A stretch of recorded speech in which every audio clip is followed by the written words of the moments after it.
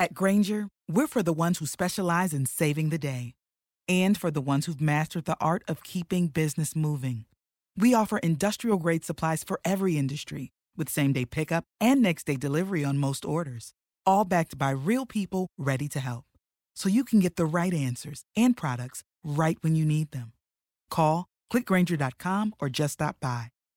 Granger, for the ones who get it done. The Dow Jones Industrial Average has been flirting with 20,000 points for the last week or more, and it's got everybody quite tantalized at the moment. Just very much looking forward to that magic 20,000 point mark. As I record the show right now on January 11, 2017, it's at 19,954 points. I think it's doing this little 90-10 rule for coming in for a kiss. We've come in 90%, and it's just simply sitting there and waiting to make up the other 10%. But here's the questions that matter, though. Number one, what does it mean for the Dow to be at 20,000? Number two, what does the Dow at 20,000 mean to you? And what should you do about a 20,000 point Dow Jones Industrial Average? But first, sponsor of the day today, number one, is Paladin Registry. Hey, if you're listening to this and you don't already know what Dow Jones Industrial Average is and what it means for it to be at 20,000 points, that might mean that you don't have a good financial advisor to talk to and call. And that might mean that you didn't already meet with a good financial advisor and ask them about that. Well, listen to the show, but as soon as we hang up the show, go to radicalpersonalfinance.com/paladin and start your search for your next great financial advisor. radicalpersonalfinance.com/paladin. Also sponsored by Personal Capital. Personal Capital is the best financial dashboard for you to use to see all of your accounts and all of your money and the performance in one spot. Because here's the deal. The Dow Jones Industrial Average doesn't tell you how much money you have or what the performance of your portfolio is. But Personal Capital can do that for you. Sign up for a free account at radicalpersonalfinance.com/personalcapital. radicalpersonalfinance.com/personalcapital.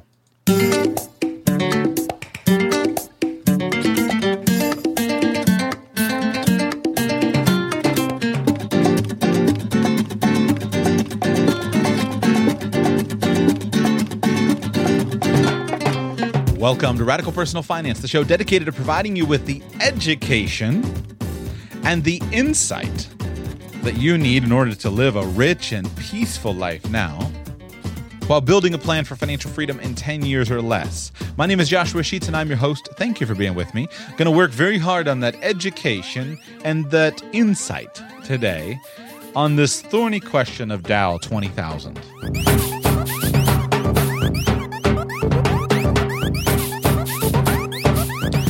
A lot of people out there making a lot of noise about Dow at 20,000. What's always funny about records in the stock market indexes and things like that is there's such just a kind of a clashing of ideas and opinions on what it means. I think of it like a place if you go out on a boat and when the tide is turning and you get two tidal currents where they meet. It's like these giant waves stand up where you get two currents that meet. It's just these big standing waves that sit there. And I think of Dow or any stock index records as that. You have on the one hand, you have the bulls, and the other hand, you have the bears. And you have the bulls. The bulls are excited about the fact that, hey, we're in new territory. We're in uncharted territory. The Dow at 20,000 points. Woohoo! Things are going up. Then you've got the bears who are saying, oh, everything's going to be terrible. And in today's world of financial media, where there's such a diversity of opinion, the doom and gloomers are moaning and crying in their boots about Dow at 20,000, just saying it's the most obvious example of an overvalued market of all time. Obviously, the Dow is at 20,000 and the economy is terrible, so therefore everything's a nightmare. And on the flip side, of course, you can make the opposite case. So what does it actually mean? Well, hard to boil all of the meaning down into one short, little succinct podcast, but I'm going to do my best. And I want to start with just a little bit of background information, a little bit of insight. We're not going to try to do deep level financial analyst stuff, just a little bit of information on what is the Dow Jones Industrial Average? Where does it come from? What does it actually mean? How does it work? What does 20,000 points mean? It's one of the most commonly known stock market indexes. My guess would be that if you were going to ask normal people to name a stock market index, most normal people would begin with listing off the Dow Jones Industrial Average. It's one of those things that's easily repeated. It's reported at newscasts all the time, every evening news for decades. Most people would probably have recognized Dow Jones Industrial Average far more than the S&P 500. And it's one of the oldest indexes that's ever been created. It was actually first calculated back in 1896. It's been around for quite a while.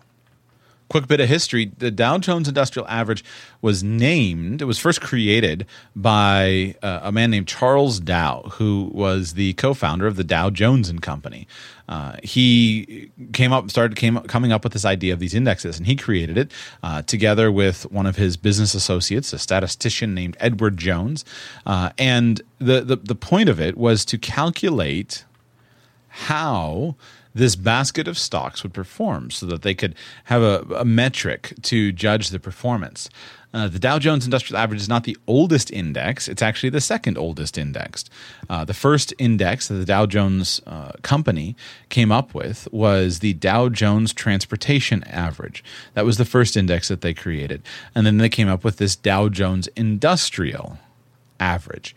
Now, it was largely originally intended to be related and connected to heavy industry. Today, that's just kind of a historical misnomer because it does very little to do with with heavy industry of any kind.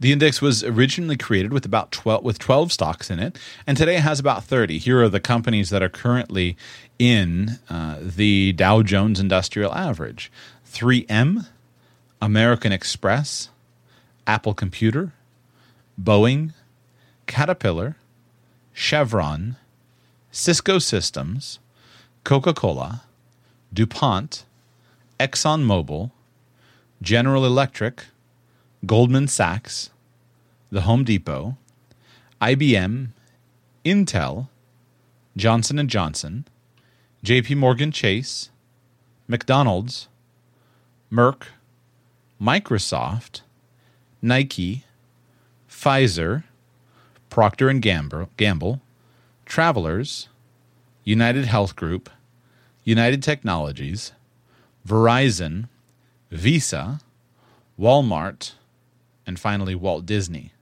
Now, of course, you could see from those Walt Disney is not a heavy industry company. Neither is Walmart, Visa, Verizon, or practically most of these. So it's not an industrial average anymore. But the components of the Dow have been changed many times, a total of 51 times. But it's they've tried to keep the index reflective. The company that's been in there the longest was General Electric. They started being listed in the index in 1907, and here in 2017, 110 years later, they still continue to be in there. But at different times, they've taken different companies in and out of the index. So there are many attributes to the Dow Jones Industrial Average that cause financial people and financially knowledgeable people to discount its importance. But it's not to say it's unimportant. It just has some significant features that make it very troubling or not the most useful. There are other indexes that are much more useful. Probably the biggest thing that you should be aware of in the Dow Jones Industrial Average is that it is what's called a price-weighted index. This means that the most important factor in calculating the impact of the various up and down movements of the stocks of the companies that are used in calculating the Dow Jones Industrial Average is their price. Meaning price as measured in dollars per share. So if you have a stock that is $20 per share, and you have and that moves up by 1 point from $20 to $21 per per share, then that will move the Dow Jones Industrial Average up by 1 point. If you have a stock that's $80 per share and it moves up from $1, from $80 to $81, that'll move the Dow Jones Industrial Average up by 1 point. Now, if it were all as simple as that, it's not, I'll get to that in just a moment, but if it were all as simple as that, you could immediately start to see some of the potential problems of this structure. So pretend it's as simple as a dollar, for every dollar that the share price changes, that changes the average by 1 point. You can see here that you don't get any insight into how large any particular company is or how many shares of stock that a company has. See, you could have a company that has 10 shares of stock at $10 a piece, or you could have that same exact company could issue 20 shares of stock at $5 a piece. And the company would get exactly the same amount of revenue. You as an investor could buy the same value of the shares, you just have a slightly different number. And there are different reasons why some companies will have stock prices that will trade at lower dollars and some companies will have stock prices that will trade at higher dollars. You famously have the share prices of something like a stock like Berkshire Hathaway, which is tens of thousands and now over $100,000. Or you might have companies that are down on their considered to be penny stocks that are super cheap. So the share price can change dramatically. And it's not so much the actual share price that is important as the value of the company. But the value of the company, that's called the market capitalization, market cap, is not reflected in the price of the stock, nor is it reflected in the Dow Jones Industrial Average. So you can also see here that if you have a company that is very strong, but is moving from $80 in value to $81 in value, that's a much smaller percentage move than a company that's $20 in value and moving from $20 to $21 in value. So this price weighting methodology has some substantial problems with it.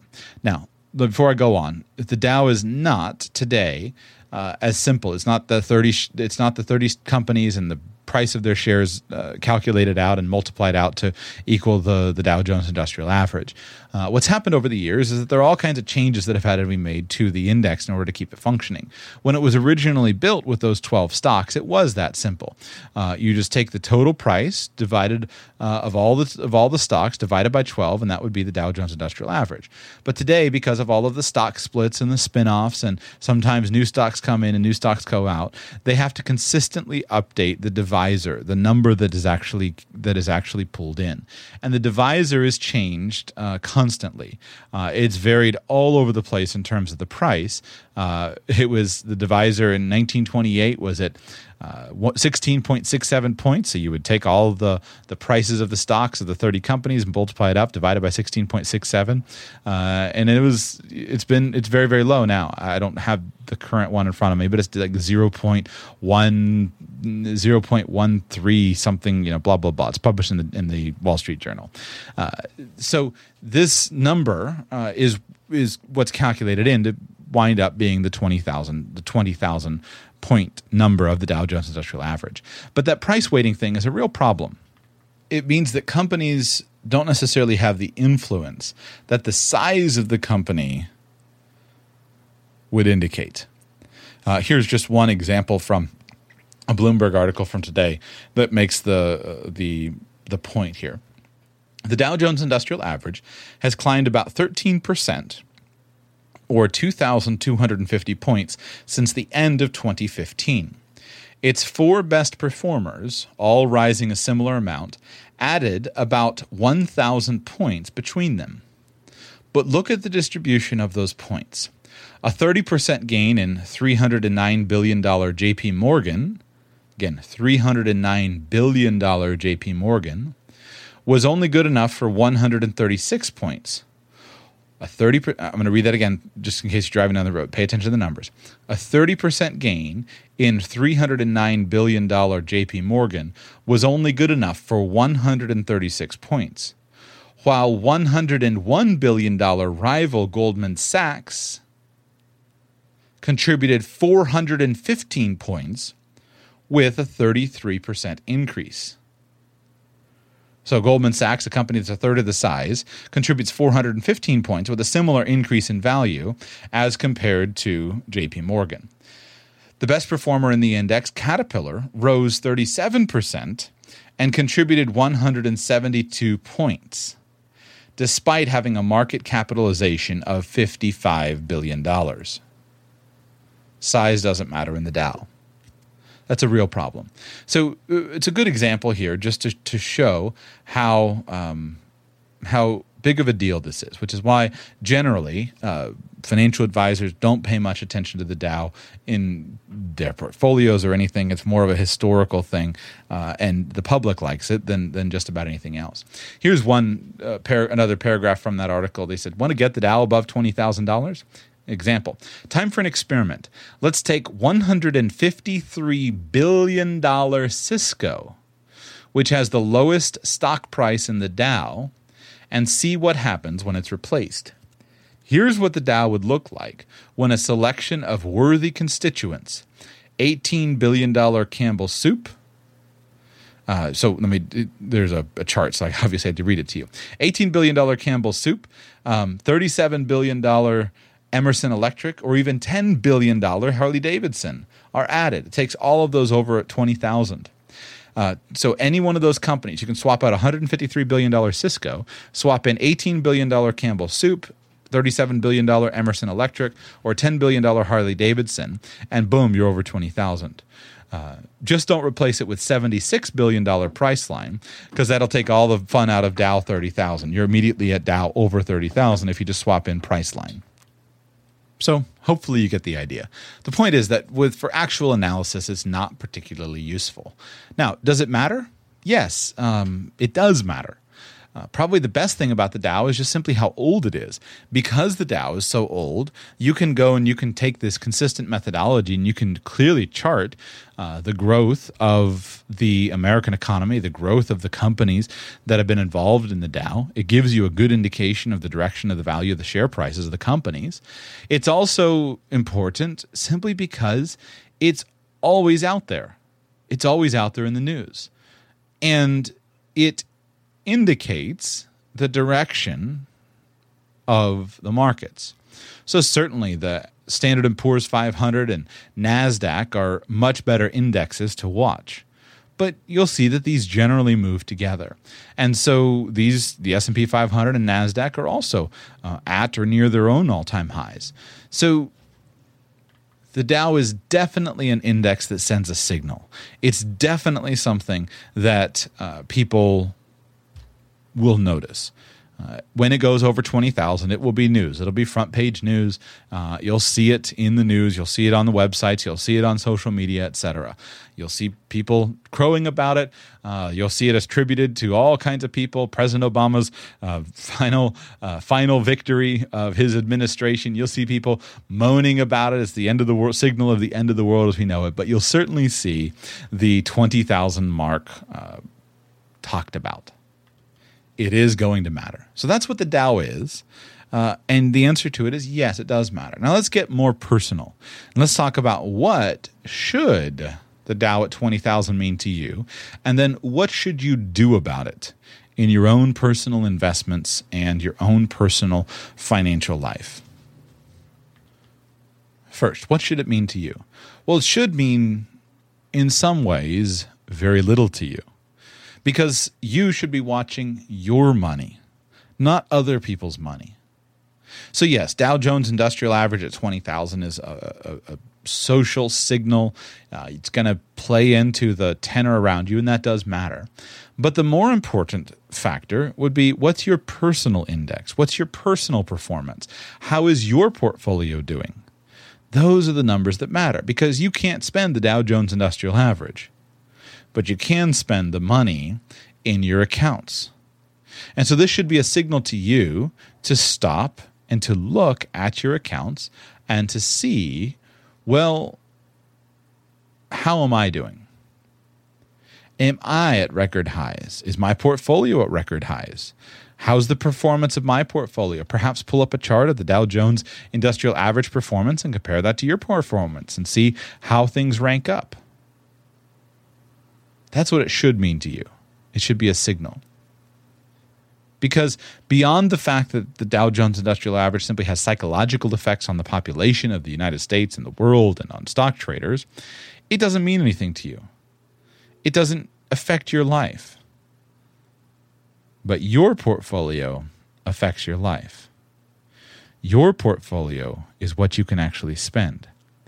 Your portfolio is what will determine how wealthy or poor you wind up being in the future. You need to pay careful attention to the emotions that you feel. Many people will feel an emotion about, hey, I'm at Dow 20,000. This is the top. This is the end. It's all going to go down from now. You need to handle that emotion. Many people will feel the emotion of the opposite. Dow is great. Hey, the times are good. Let me go ahead and put more money in. Both of these emotional reactions need to be tempered by careful analytical thinking and careful reevaluation of your goals. More on this in a moment, but the reason I chose these two sponsors for today's show is because they fit in so perfectly. Again, Personal Capital, Paladin Registry. Personal Capital, what you should do about Dow 20,000 is go right over to your Personal Capital dashboard, which of course you'll download it first, sign up for free at radicalpersonalfinance.com/personalcapital. Totally free. You'll go into Personal Capital and you'll do just like you do on other banking things. You'll put in your banking information and you'll connect all your accounts. And then, boom, Personal Capital will give you this beautiful dashboard of all of your accounts. If you have banking accounts, you'll see all the banking data. If you have investment accounts that you've linked up, you'll see all of that investment data. And you can start to look through some of the analytics and some of the metrics and start to track the performance of your actual portfolio. They've done a wonderful job opening up these metrics. That's, to me, one of the biggest values of Personal Capital. Yeah, they've got the budget tracking stuff, but I think their proactive budgeting stinks. It's the same as anybody else. But their dashboard is beautiful, and they've got great insights on investments. So that would be the first place that I would go, is go over my Personal Capital account, pull things open, and take a look. And let's just review. Are my account balances at record numbers? How's my net worth statement? We've just finished up January 1, 2017. How much did your net worth grow in the last calendar year? All of these questions are questions that you can answer simply by using the Personal Capital personal finance tools.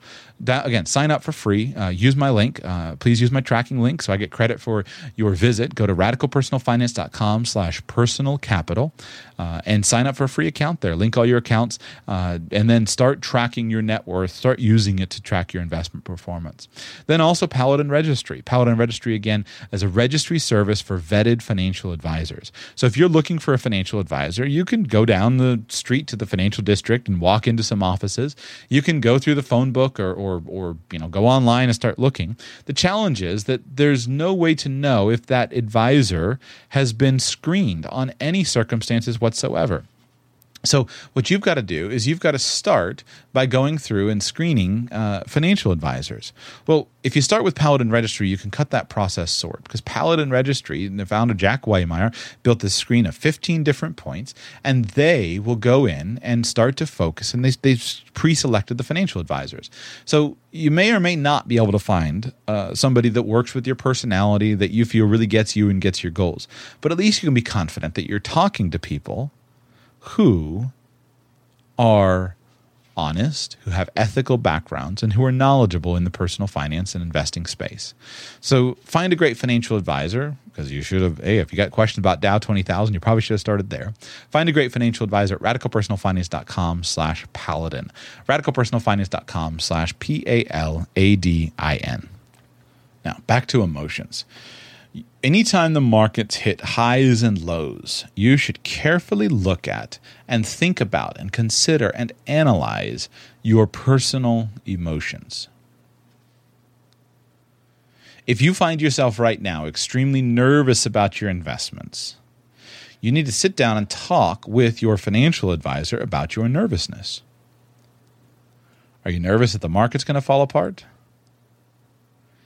If so, pay attention to that. Because if you don't understand your nervousness and you don't pay attention to it, it'll be very easy for you to succumb to an emotional decision in the future. Now, stock market investing may or may not be right for you, and your portfolio may or may not be right for you. In my opinion, not everybody should own stocks. I don't buy the line that everybody should own stocks. Everybody should own mutual funds. Guess what? There are lots of rich people in your town who got rich and never owned stocks. And what many of them have learned is they simply didn't have the temperament to handle the ups and downs of the stock market. And so they wisely pointed their focus in a different direction. Now, obviously, I'm here to seek to educate you on what numbers mean, what stocks mean, etc. Your financial advisor is there to educate you on what these things mean. But the point of it all is simply that you need to understand for yourself what's true and what's not, and what works for you. Now, a couple of comments on kind of what's going on with Dow 20,000. There are definitely some political winds that are blowing, in my opinion. Definitely some political winds that are blowing the Dow, and we should pay attention to that. I think that with the election of President-elect Donald Trump, that changed the financial markets, and he certainly has been making many more overtures toward the world of finance, focusing heavily on pro-growth policies. He's promised to be the greatest jobs president that, what was it? He said, I'm going to be the greatest jobs president that God ever created. I think that's his quote. That's his quote. I didn't know that God created jobs presidents. I thought that, but who knows? Maybe he will be. But he's very, very focused on seeking to build up and grow jobs and to stimulate the economy. Of course, you have to ask the question, and the libertarian free market guy in me wants to always ask, okay, what impact does the president actually have? But at the very least, the president makes a signal. And Wall Street has been thoroughly happy with the election of President-elect Trump in terms of the signals that he's sending. There's also probably just the fact that you have a Republican majority in the House, you have a Republican majority in the Senate, and you have a Republican president. That is a remarkable it's a remarkable move. So what it means is that the Republicans, if they are able to work effectively together, will probably be able to pass more bills than past Congresses, where the Congress and the president, the legislative branch and the executive branch are at loggerheads with one another. So time will tell. It certainly had an impact. Now, the question, of course, is, do politics determine the direction of your portfolio? And this is the biggest thing that often frustrates me, that when I read articles and analysis that people make, is people often assume that the country is synonymous with the companies in the country. So, for example, the United States has extremely difficult financial problems in terms of large debts, and especially large debts that are not generally reported on the books, commonly called unfunded liabilities. You have major problems with Medicare, Medicaid, Social Security, accounts for 50% of the budget of the United States, and just a massive financial boondoggle. Totally underfunded. Depending on the number that you use, you're talking hundreds of trillions of dollars. I use the number about $220 trillion. I cite Professor Kotlikoff from Boston University, but whatever. They're different estimates, and who knows. This is not the current debt. This is not the current debt as expressed as a percentage of GDP. It's just a significant problem. But the question is that problem solvable, and does that problem have to be solved by the companies? I think this is one of the constant things that I see, that companies and countries are different entities. You can't look at those companies that are in the Dow Jones Industrial Average and think that the only influence on them in terms of their profits is just how the American economy performs or what the American government does. You have Apple Corporation and Boeing Corporation and Coca-Cola. Are these companies entirely reliant on what the U.S. government does or doesn't do, or the financial fiscal problems of the U.S. government? No, they have massive global enterprises. Huge, massive global enterprises. And so thus you always have to dig down a little bit deeper and say, how does my company work? Where does the revenues come from for my company? What are the factors that are going to influence my profits at the end of the year? That's the type of analysis that will make a difference. No question the President of the United States will have an impact on the company. These poor companies that get called out, and President-elect Trump's tweets or in his speeches. This afternoon, he recorded his press conference and he started talking about pharmaceutical companies, and all the pharma stocks went down. Or Boeing got hammered and their stock got hammered because they got called out on the new Air Force One project. So certainly these companies are affected, but these are blips. These are small blips on the radar screen in terms of the actual performance of the company. So always remember, companies and countries are not the same thing. Second, always remember, companies have the ability to change. Some quickly, some slowly, but companies have the ability to change. Companies, even including the large ones, though they face many problems with massive bureaucracy, they face many advantages due to their size, and they can change. And they're staffed by smart men and women who are looking at all the same information that you are and seeking to understand, how do we gain more customers, how do we build more profits, and how do we make sure that we return profits to our owners? That's what they're doing. And they can change. They can change from the top to the bottom. They can change all kinds of things.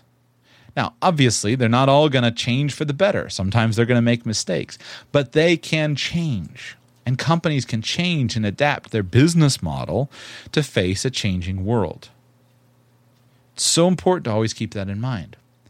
No matter what the laws do, no matter what legal changes come about, no matter what the Federal Reserve Board does, a company has the ability to change its operations.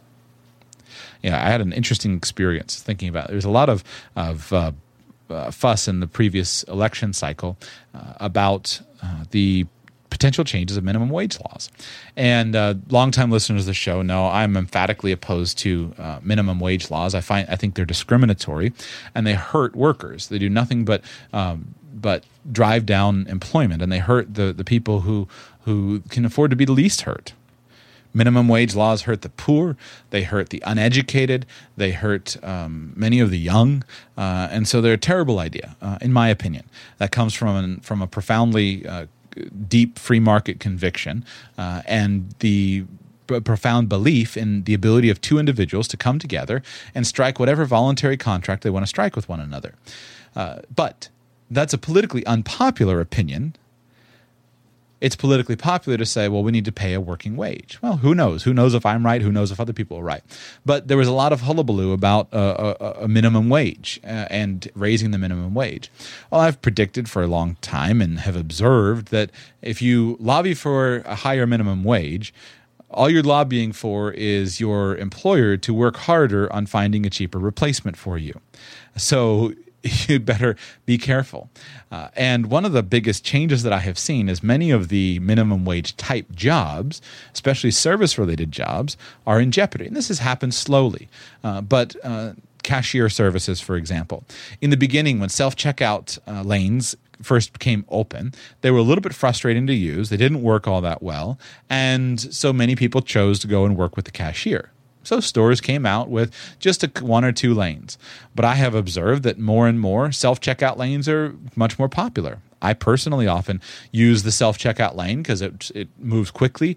I can move quickly as long as people in front of me are working. The payment systems are working faster. Just the whole process has been streamlined. There was a lot of fuss in the fast food working industry about the minimum wage. And I predicted for several years that the fast food industry would replace the frontline workers with a computerized system. And there may be different applications of this. You can see this happening with ordering on an app on your phone. The technology is completely perfectly there where a company can use a geolocation on your phone with your restaurant's application. You can pay, you can do it all right through the payment systems on the phone. You can just pick up, walk in, put the order on your phone, and you walk in and pick up the bag. Or you can use the kiosk. Well, for the first time this last 2 weeks ago when I was on vacation, I was up in Georgia, and I saw for the first time a McDonald's that had kiosks, ordering kiosks, where instead of going up to the counter and giving your order to the person behind the counter, you could just simply punch the info in the computer. Same thing is coming. So that's going to come, and it's going to spread and be the majority of the ordering systems in the future, in my opinion. Who knows? Again, I could be wrong, but that's my prediction. Because I would probably rather deal with a kiosk than deal with a person, especially a person who doesn't bring any value and who winds up being more frustrated. Frustrating to interact with because of poor customer service. At least with a computer, I know what I'm going to get. So that represents, my point is that represents an indication, a current trend that you can watch and see in your own experience of how companies will adapt and will change based upon legislation and based upon economic environment. If wages were, if a company could pay $2 an hour to a worker to take orders, they would have almost no incentive to bring on computers. My guess. I haven't researched all of their books, but there is a point, however, at which the labor costs become so high and then the person is replaced by a computer. So companies have the ability to make that change.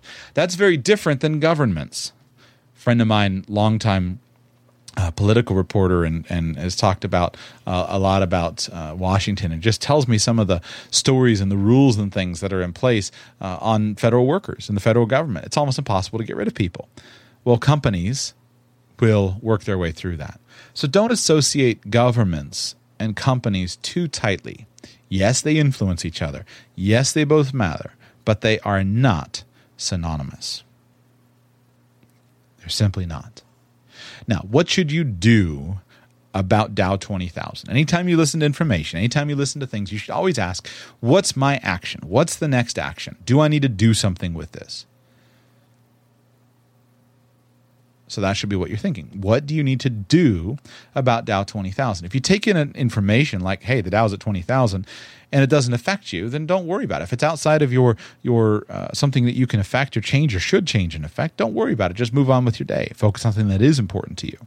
What should you do? Well, look at your investments, see how they're doing. If your financial plan dictates that you should be making changes, you might take advantage of market highs as an opportunity to sell. But that should be driven by your financial plan, not just based upon, hey, I'm nervous about something. We'll get to the investment plan in a moment. Your financial plan is how your money actually integrates in your life. Your financial plan is what drives your personal decisions. Were you investing for retirement? Is that retirement 30 years from now? Well, if that retirement is 30 years from now, then Dow at 20,000 is not going to be influential in your personal decisions. Now, are you planning to retire 2 years from now? Well, Dow at 20,000 might be an indicator that it's time to go ahead and start taking some cash out to start funding the first few years of retirement. If you were planning to buy a house, Dow at 20,000 might be an indicator of a high market, so it's a good time to go ahead and sell. Or you were thinking about starting a business. Well, if you're thinking about starting a business, you might say, I need to move my money to cash, so Dow at 20,000 would be a good time to do that. That's what I've done in the past. If you decide that you're going to sell, like for me, I was starting a business, decided I didn't want to own stocks anymore, wait for a high time to do it. This might be the time to do that. But that needs to be driven by your financial plan. The plan that involves your financial decisions and your personal goals. Now, what about your investment plan? Should you change your investment plan because of the Dow at 20,000? Well, if your written investment plan has in it a sell indicator of if the Dow hits 20,000, then sell, then yes, you should change something. But I guarantee that not a single one of your investment plans has that as an indication. So, short answer is no, you should not change anything. You don't change midstream in your investment plan unless something has materially changed. In your life, your financial plan has changed, your life goals have changed, or you've decided to change your strategy. But you don't change just because you have a certain indication. You follow the pre-planned, pre-thought-out investment plan. And the majority of you don't have a written investment plan. So what do? Well, you keep doing what you're doing until you decide to change to a different strategy. Yeah, there are a few of you who are traders in the market, but you're not listening to this with the perspective of changing. And Dow 20,000 is just, you're already taking that information in. The majority of you who own stocks own them in the context of a mutual fund. And those mutual funds are either actively managed or they're passive index funds. If your mutual funds are actively managed, then by definition, you have chosen to hire a fund manager to manage your money for you. And you're paying that fund manager to choose the companies that they need to invest in. So trust the fund manager to do their job. That's the investment plan that you've chosen. If you own a mutual fund that's investing, one of my favorite mutual funds, I always loved it. Investment Company of America with American Funds. They had the best brochure. I loved that American success story of the classic mutual fund with 80 years of history. I always loved that fund, and they had the best brochure that was just so fun to read. Always was a favorite of mine. I'm not saying it's good, bad. I'm not giving a buy recommendation. I just thought it was a neat mutual fund. So if you have your money in the Investment Company of America with American Funds, you've hired the fund managers to make these investment decisions for you. They're going to invest in the best companies of America, and they're going to try to do so in an intelligent way. So Dow at 20,000 is information that they're taking in. They're taking in that information. They're seeking to make intelligent financial decisions, investment decisions because of it. They might be looking down and saying, hey, Home Depot is doing well. Walmart's doing well. We think we have these other companies that are going to be doing better. Let's take some profit from Home Depot and Walmart and buy these other companies. But the point is, that's not you. That's your fund manager. That's what you signed up for. Now, if something in your personal life has changed, then you would sell at Dow 20,000. But if nothing in your personal life has changed such that you're not going to need the money, don't change because of market indicators. And I'll give you the same speech at the bottom of the market. Just happens to be that this is the top version. Now, if you're an indexer, okay, well, you have index funds. You don't have an investment manager who is choosing companies. But what are you committed to? You are committed in an indexing strategy to the overall growth of these companies, and you're committed to the fact that you can't guess which ones are going to do better than others, so you're just going to own all of them. So is there anything about the news of Dow at 20,000 that will cause you to change? There's nothing. Unless something has changed in your personal life, in your personal plans, you wouldn't change your investment strategy just because of Dow 20,000. Because to do so would mean that you are sacrificing your strategy. You're not following it. It's okay to change your strategy. Let's say you're changing your investment strategy. You can do that. But that would be because something has changed outside of Dow 20,000. And now you're just using an opportune time to go ahead and sell. I know this is simplistic, and there are a few of you who are pursuing your own unique trading strategies and things like that. Obviously, this isn't relevant to you. But to the vast majority of you, I just summed up all of your investment strategies. You've either hired a mutual fund manager to manage your money within mutual funds, or you've chosen to hire a passive indexing company to hold your money in, and you don't change your strategy because of Dow 20,000. Might be a good time to rebalance, I guess. Article here that I may be covering in the future talks about titled for this last week, portfolio rebalancing might be overrated. We may talk about that on a news roundup. We'll see. But might be a good time to rebalance.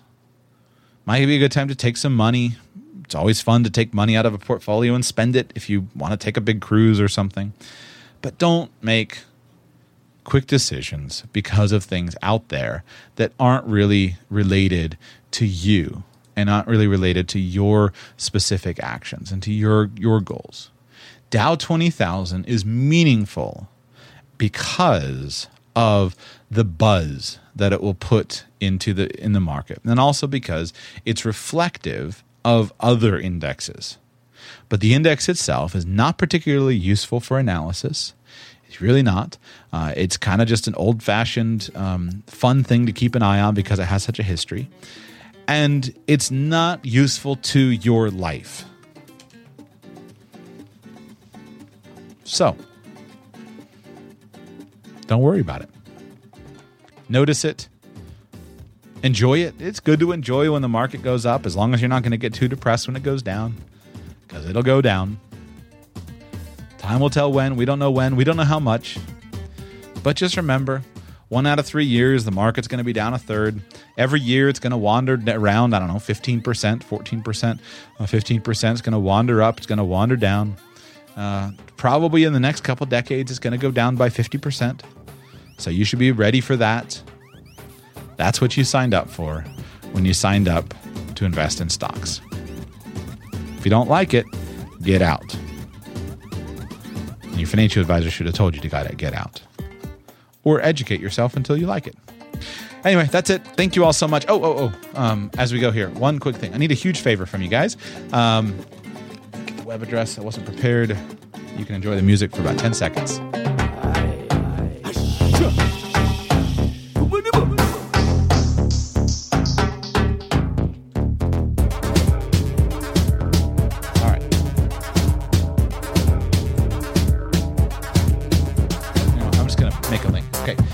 I'm doing a survey with new advertising. I need to, if you'd be willing to help me, I need to get a little bit of demographic information. So I'm doing a very quick demographic survey.